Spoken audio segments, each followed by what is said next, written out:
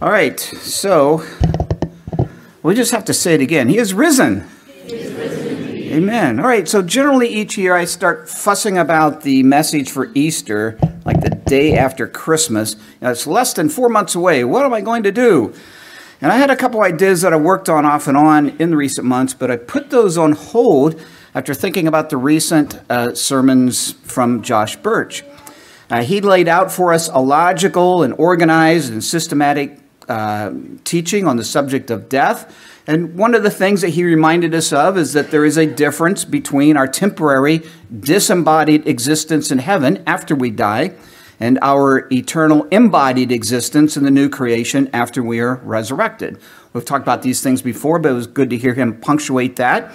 And as we know, the blessed hope that Paul speaks of in his letter to the Thessalonians is not the immortality of the soul, but there he talks about the resurrection of the flesh. And our longing for that resurrection is, of course, addressed in numerous scriptures as well as in the ancient creeds of the church. And along that line, Josh also provided us with a working definition of death.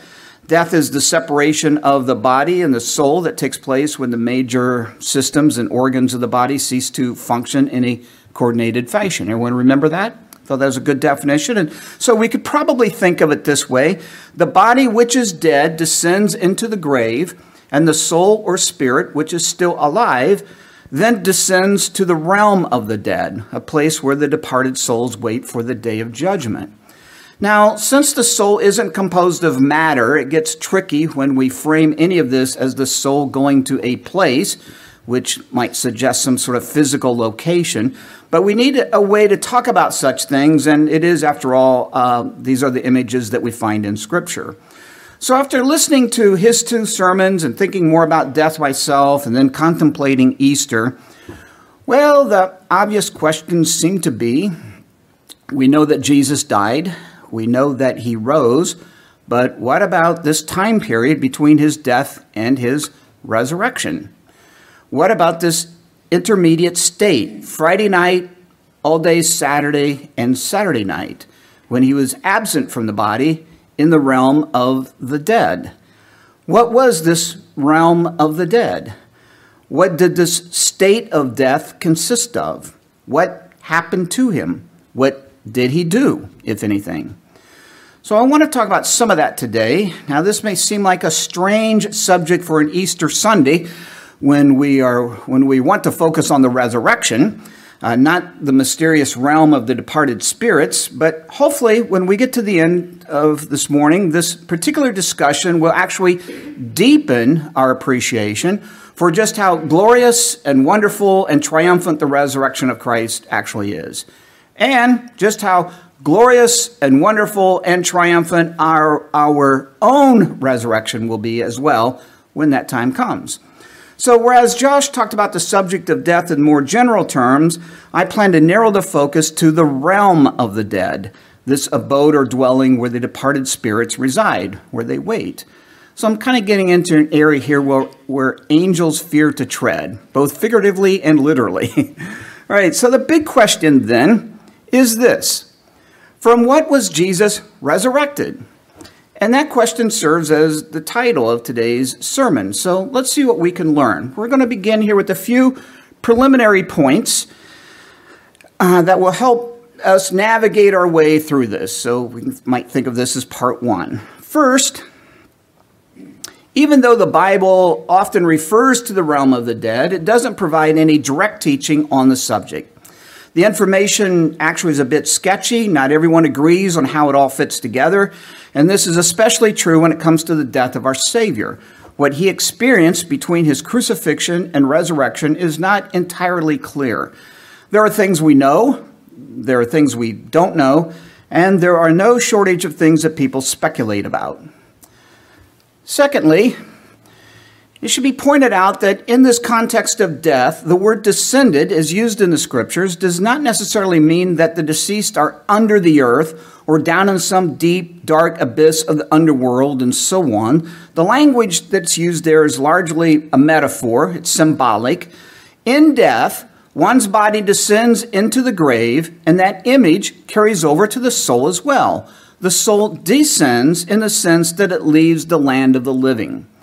However, the language and images that are often used do condition us to think in terms of some sort of underworld in the lower regions.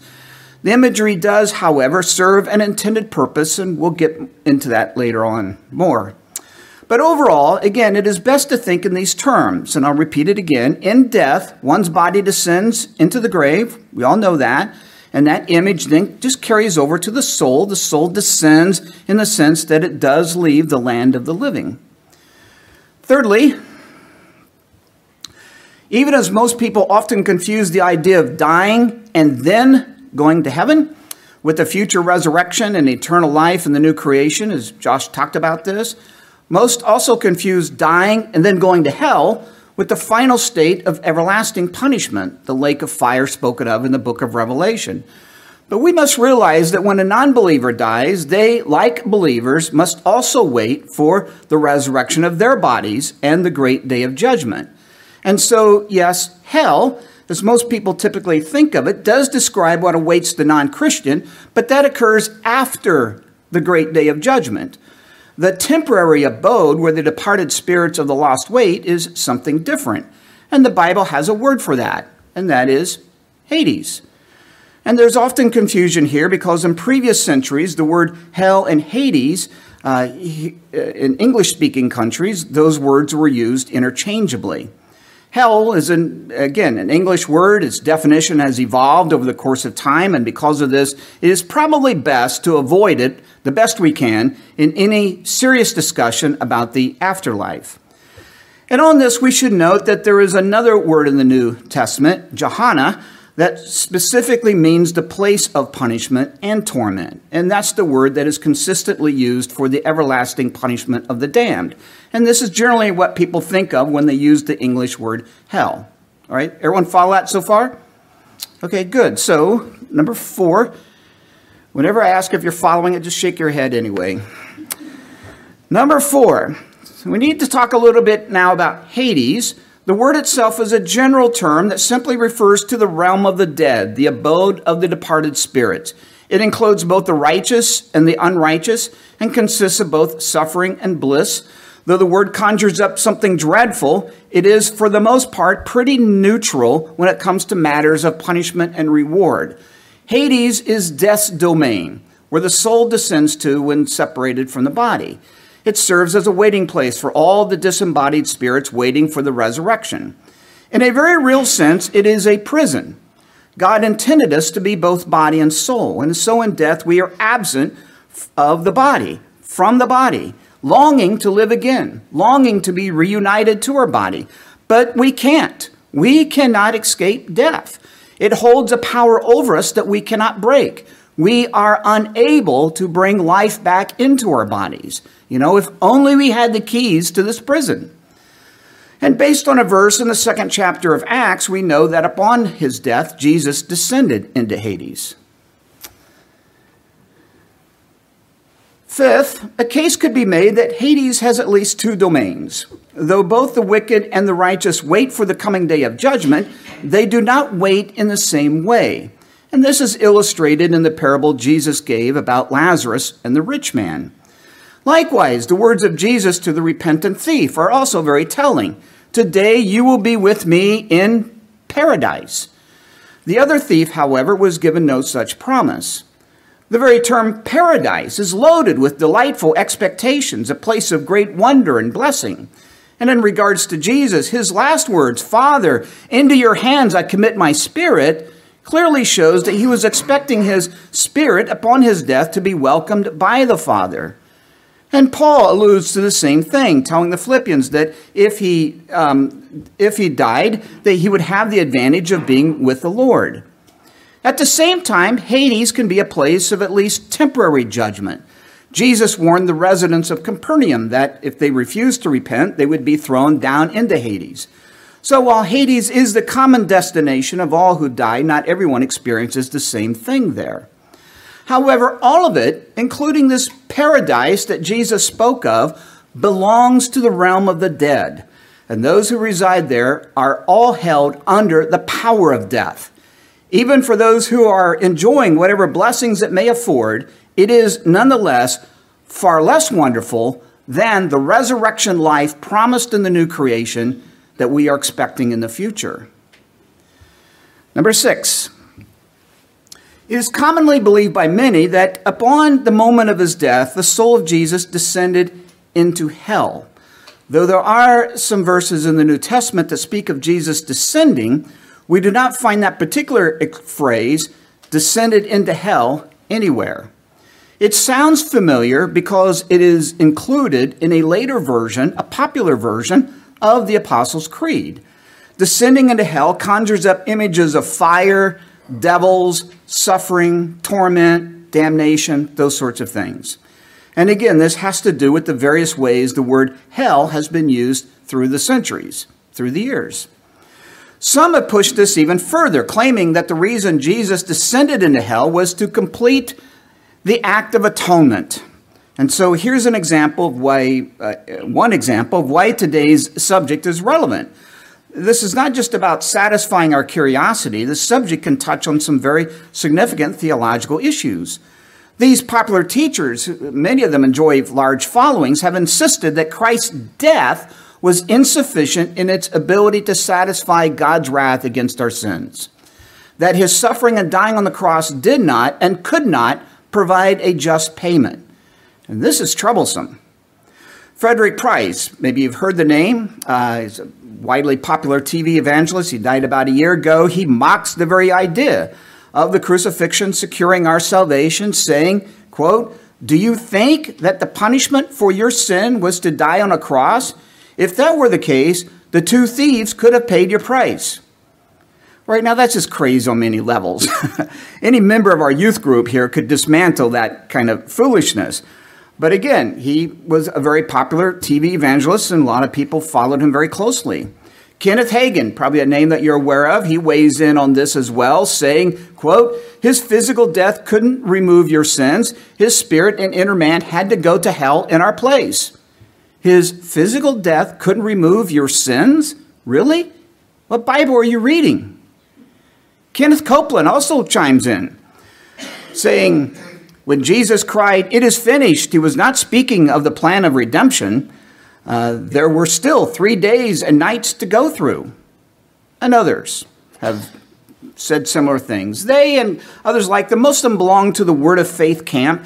They love to get everyone all worked up by painting colorful and outlandish pictures of Jesus enduring 3 days of unimaginable torture and abuse at the hands of Satan and his hordes of demons.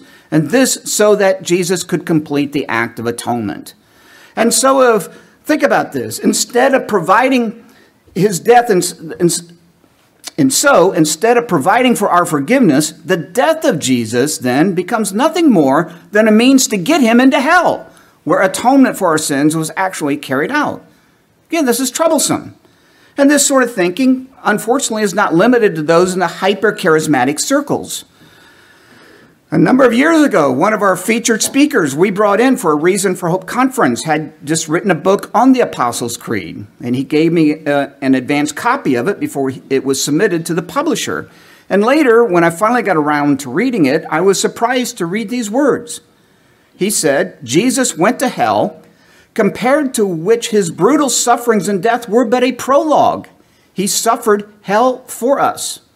And later, as the bearer of all sin, Jesus was condemned to the consequences of that sin, hell. So again, this sort of thing is not all that uncommon. Many people just assume that after his death, Jesus not only went into the realm of the damned, but he also suffered damnation himself.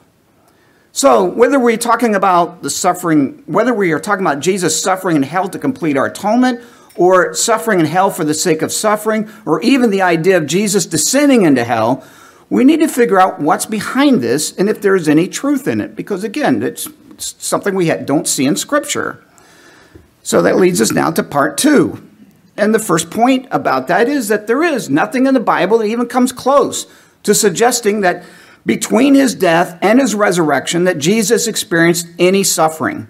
Certainly nothing about enduring God's wrath on our behalf and finishing the act of atonement. Nothing whatsoever. In fact, the very idea strongly conflicts with all the passages that speak of his death on the cross and his shed blood as the propitiation for our sins. It's very specific, over and over and over. Christ's death was not the means to get Jesus into hell to atone for our sins. His death on the cross was the atonement for our sins. And this is, again, what the New Testament consistently teaches and proclaims over and over and over. Secondly, the phrase, he descended into hell, is again familiar to Christians because it's a line that is confessed in the Apostles' Creed. But there are some problems with it. It is not part of the original wording. The phrase was added later on. And on top of that, our English word hell is really not the best translation of the word that is used there. Indeed, hell completely misrepresents the intended meaning. So we need to spend a little time on this, and it is relevant for it will help flesh out the problems and hopefully better our understanding.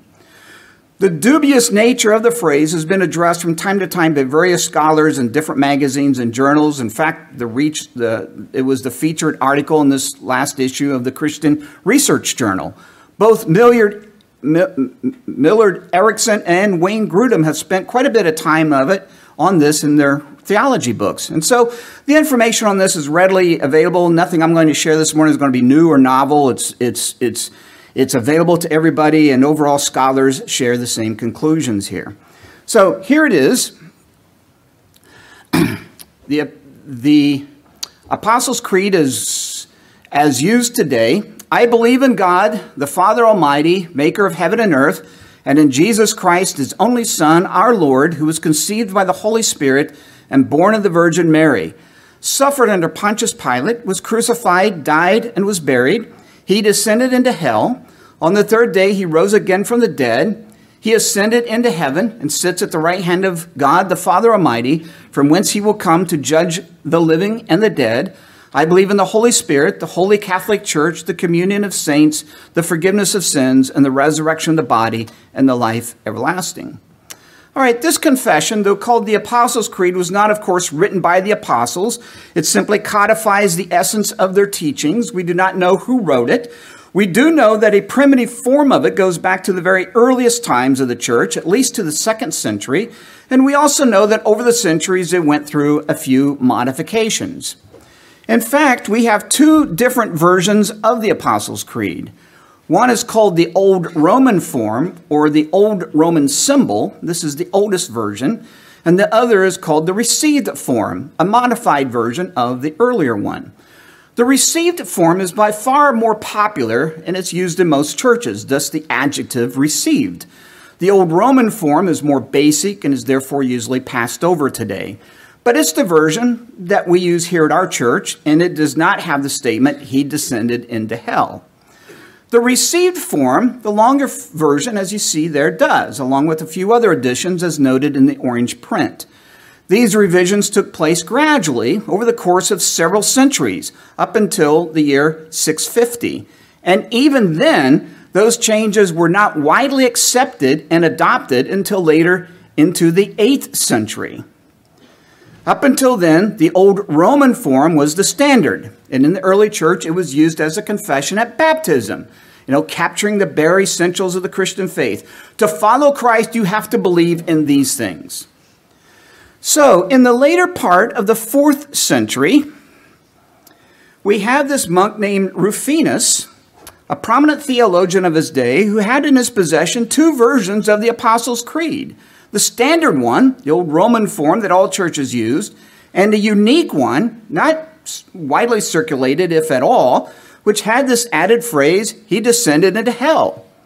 And we do not know why the line was added or who added it. We don't know if this alternate version was actually used anywhere or anything else about it. It was somewhat of an anomaly.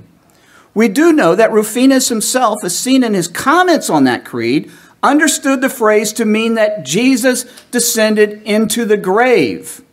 Very important. So why did he understand it that way? Doesn't it say hell? And this is where we get to the crux of the matter. the fact is the creed doesn't actually say hell. Hell, of course, is an English word. In the Greek version of the creed, it says that Jesus descended into Hades. And again, the two words are not necessarily synonymous, at least in the way that those words are understood today. But when the creed was first translated into English, the two words were more similar in meaning. And so translators went with hell, a common word, instead of Hades, which was not that common. And we see this method of translation even in the King James Version of our Bibles. The King James Version, 500 years ago, commonly translated Hades as hell. In fact, you can't even find the word Hades in the King James. So again, the word hell has meant different things over the years. Today, we think of it more like the final judgment, the final punishment, a place of devils, fire, and damnation.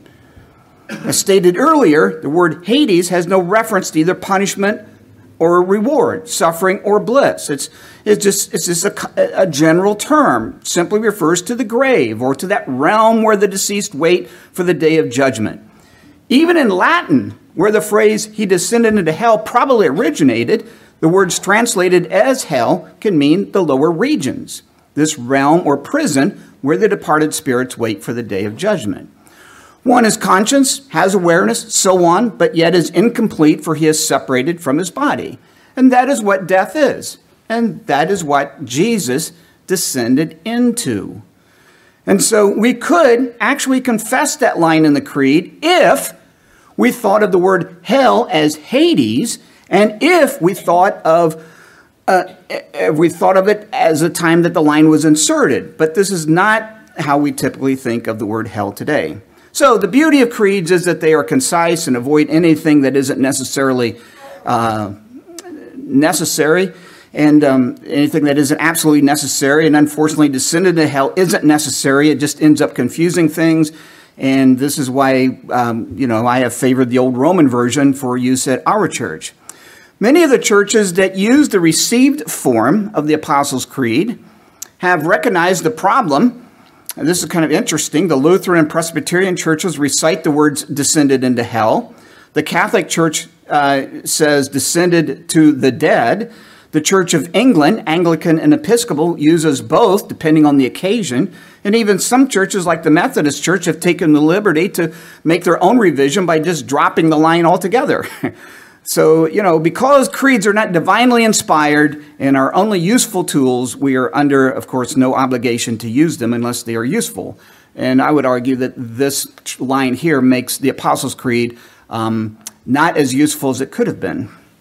So having dealt with the creed, what about the scriptures? Do they provide any useful information on the state of our Savior's death between his crucifixion and resurrection? So this would bring us now to part 3. One passage that gets our attention is found in Acts chapter 2. In Peter's sermon on the day of Pentecost, he compares David's death to the death of Jesus and quotes something David said in Psalm 16. Therefore, my heart is glad and my tongue rejoices. My body will also live in hope, because you will not abandon me to the grave, nor will you let your Holy One decay. The word translated grave is the Greek word for Hades. Peter goes on to explain that both David and Jesus died. Both David and Jesus descended into Hades, the realm of the dead. But unlike David, the body of Jesus did not decay. This because it was not detained long enough to decay. As prophesied, Jesus was resurrected. And so, yes, he was held captive in the realm of the dead, this prison, and was from Friday night to Sunday morning under the power of death. The difference is he did not remain there. He overcame it. He defeated it. He was resurrected. Now, Peter, earlier in his sermon, says something rather interesting. To go back a few verses, God raised him from the dead, freeing him from the agony of death, because it was impossible for death to keep its hold on him. God freed him from the agony of death. The agony is not what happened to him when he died. The agony was death itself. We have to be very clear about that. It is not natural to be separated from the body. Even in paradise, the state of death is an enemy. We are not intended to be disembodied spirits. Jesus longed to be resurrected. Jesus longed to be released from the prison Hades, and he was. As Peter says, it was impossible for death to keep its hold on him. And this then leads us right into the passage in Luke, our third passage that we talked about earlier, where the thief dying next to Jesus says, "Remember me when you come into your kingdom." And Jesus replies, "I tell you the truth, today you will be with me in paradise." So in Jewish literature, paradise is this transcendent place of blessedness, a celestial Garden of Eden reserved for the righteous after death. The thief will enjoy it with Jesus, and he will enjoy it because he will be with Jesus. Today you will be with me in paradise. We do not know what this paradise actually consists of, but whatever it is, Jesus and the thief enjoyed all the blessings and wonders it afforded them, including the presence of God the Father. But again, at the risk of sounding redundant, paradise is not the blessed hope that the New Testament promises. The blessed hope that Paul speaks of in 1 Thessalonians is, of course, the final resurrection and the joy-filled eternity in the new creation. Without question, paradise is delightful, joyful, amazing, wonderful. However, there is something even more delightful, more joyful, more amazing, and more wonderful. And because it belongs to the realm of the dead, it is still a prison that we were not meant for. It involves being separated from the body for which we were not meant for. Not to mention that death itself is an enemy, and we were never meant to be under its power. Given the meaning of the word, we could actually think of two paradises. A lesser version that the righteous enjoy immediately after they die, and the fuller, complete version that is enjoyed once they are resurrected and enter into the kingdom of God. The first paradise is temporary, serves as a sample, a foretaste, a preview of the one that is permanent and complete. The ultimate paradise is truly a paradise in the fullest meaning of the word, because again, we will have been resurrected, released from prison, no longer under the power of death, reunited to our human bodies. This so that we can enjoy the riches of eternity in the new heavens and the new earth, which only the resurrected can inhabit. Another passage is found in 1 Peter 3, verses 18 through 20. It's a challenging passage. It's tricky to navigate.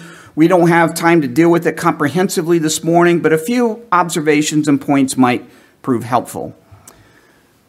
For Christ died for sins once for all, the righteous for the unrighteous, to bring you to God. He was put to death in the body, but made alive by the Spirit, through whom he also went and preached to the spirits in prison, who disobeyed long ago when God waited patiently in the days of Noah while the ark was being built. So there are numerous theories about what this passage is all about. For the sake of time, I'll offer just a brief explanation of some of the more common ones. The first one goes like this. After Jesus was crucified, yet before he was resurrected, he descended into the place of the dead, down into the realm where the wicked suffer, and preached the gospel to those who had rejected Noah's warnings, offering them a second chance for salvation. A similar version of this says that Jesus didn't preach the gospel, but rather proclaimed his victory, and in so doing affirmed that their punishment was justified.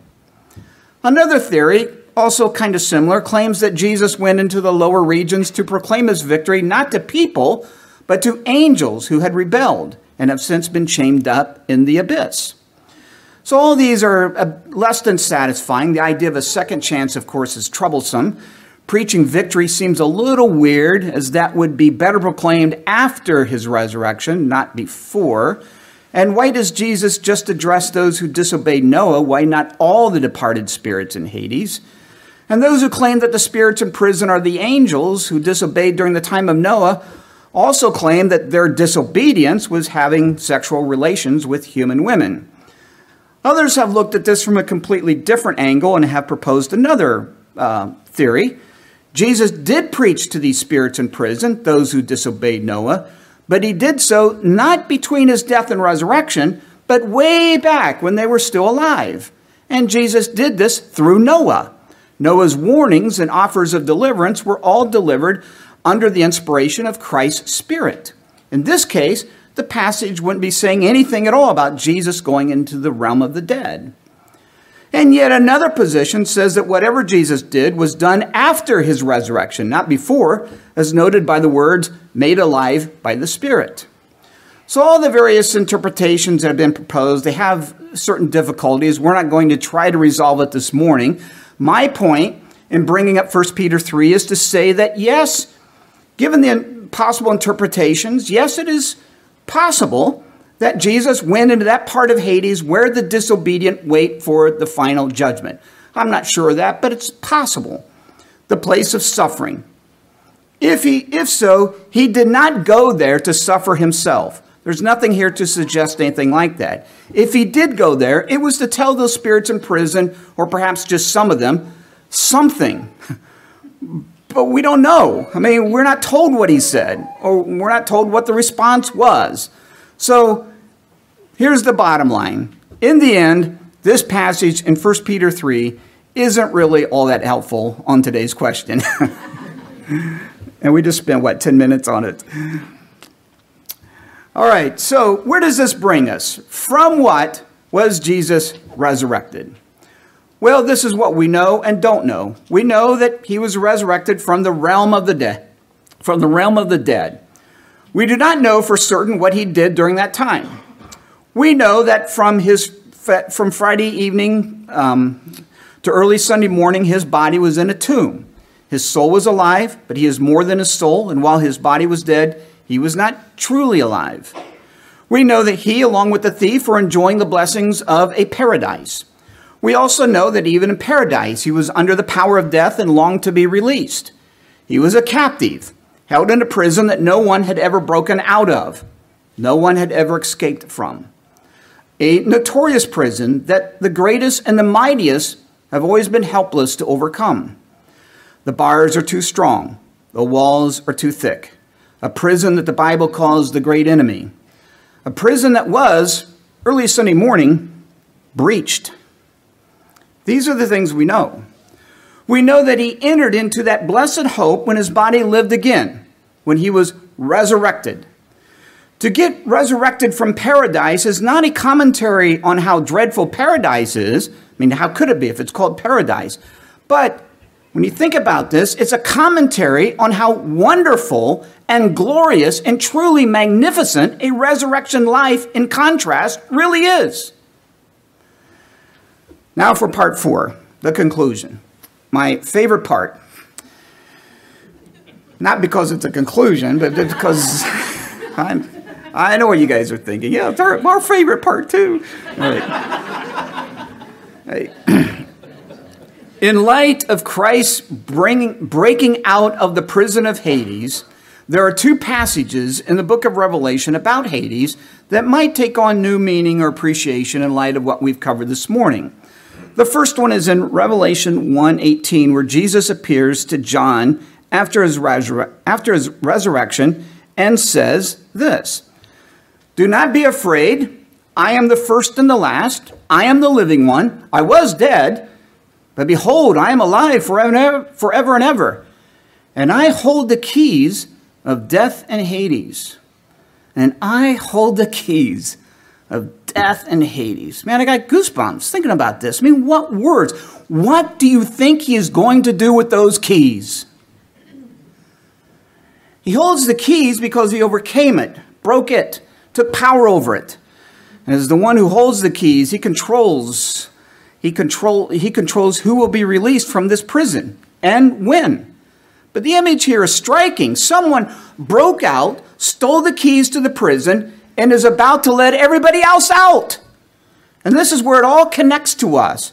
And it should bring to mind many of those treasured points from 1 Corinthians 15. Namely, that Christ's resurrection has guaranteed our resurrection. It is inevitable. Nobody can stop it. He has the keys. Jesus rose from the grave. He is the first of many to follow. It will happen. It is guaranteed. Now, in Jewish thinking, the future resurrection of the dead belonged to the final events of the end. This means that when Jesus rose, the end started. His resurrection set off a chain of events that cannot be stopped. The walls of Hades is proven to be less than omnipotent after all. Someone tore the bars away. Someone broke through the walls. Someone overcame the warden. Someone took the keys. And he's about to open up the doors and let everybody out. And that was his plan all along from before the creation of time. Our resurrection from the dead on that last day when Jesus returns will bring about God's absolute authority over all things and the death of death. God will be all in all, as the prophecies proclaim. Satan's tyranny will be brought to a conclusion and God's sovereign purposes will be fully realized. The final rupture of the universe will be healed and all things will be brought into harmony with God's sovereign will. The resurrection of Jesus and the future resurrection of those who are his are essential episodes of this great divine plan. And this, of course, was Christ's mission, to restore what had been broken and offer it back to God. Because of his death and resurrection, sin, death, and Satan will be conquered. The effects of the fall will be reversed. Death will be destroyed, and everything will be put back in its proper order. In this glorious kingdom, God's will be supreme in all places, in all times, in every way. But for this to be brought about, the last enemy has to be destroyed. And that enemy is death. And Christ destroys it when those who are in him hear the trumpet and are resurrected from their graves. This then leads us to the next passage in Revelation about Hades, and it's found later on at the end in chapter 20. Then I saw a great white throne and him who was seated on it. Earth and sky fled from his presence, and there was no place for them. And I saw the dead, great and small, standing before the throne, and books were opened. Another book was opened, which is the book of life. The dead were judged according to what they had done, as recorded in the books. The sea gave up the dead that were in it, and death and Hades gave up the dead that were in them. And each person was judged according to what he had done. Then, John continues, death and Hades were thrown into the lake of fire. The lake of fire is the second death. If anyone's name was not found written in the book of life, he was thrown into the lake of fire. Death is the common fate of all men and women, Christian and pagan together. And Hades is their common destination. That is, until the day of judgment. Just as the beast and the false prophet and the devil had all been thrown into the lake of fire in the verses before this, so now death and Hades are thrown into the same lake. Ultimately, death and Hades are rendered as powerless as all the other forces of evil. In the end, there is no power but that of God's. This great plan for our redemption culminates in the death of death. All the works of Satan are reversed. All the effects of the curse are undone. A restored, redeemed, resurrected creation emerges, populated by the resurrected followers of Jesus, the resurrected and conquering King. Assured of this grand victory, the scriptures in both the Old and New Testament taunts death with these sharp rhetorical questions. Where, O death, is your victory? Where, O death, is your sting? Where, O death, is your power now? Though we still die, death can only hold us under its power for a short season. For the Christian, not only has the poison been sucked out of the stinger, but the stinger itself has been pulled. The hope of the resurrection allows us to stare down death and not fear it. For we know that the one it answers to is a friend. We know that the one that death answers to is a friend. We who are in him will rise even as he did, and we will be transformed as he was, and we will not die again. His victory has now become our victory, and the only thing that can be said to this is what Paul says at the end of 1 Corinthians 15 when he talks about all this, is thanks be to God. Thanks be to God. He tore the bars away. He broke out. He overcame the prison warden. He grabbed the keys. And he will soon unlock all the doors and let everyone go. And then he will utterly demolish the prison once for all, never to rise again. Thanks be to God. So after explaining the significance of Christ's resurrection to the Corinthians, Paul concludes with these words, and I'll finish my sermon with these as kind of like a marching orders to all of us. He writes, "Therefore, my dear brothers, stand firm. Let nothing move you. Always give yourselves fully to the work of the Lord, because you know that your labor in the Lord is not in vain." All right, let's stand, and Josh, you want to close?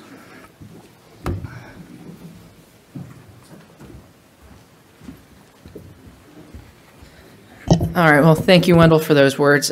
Just a couple thoughts that I had listening to that.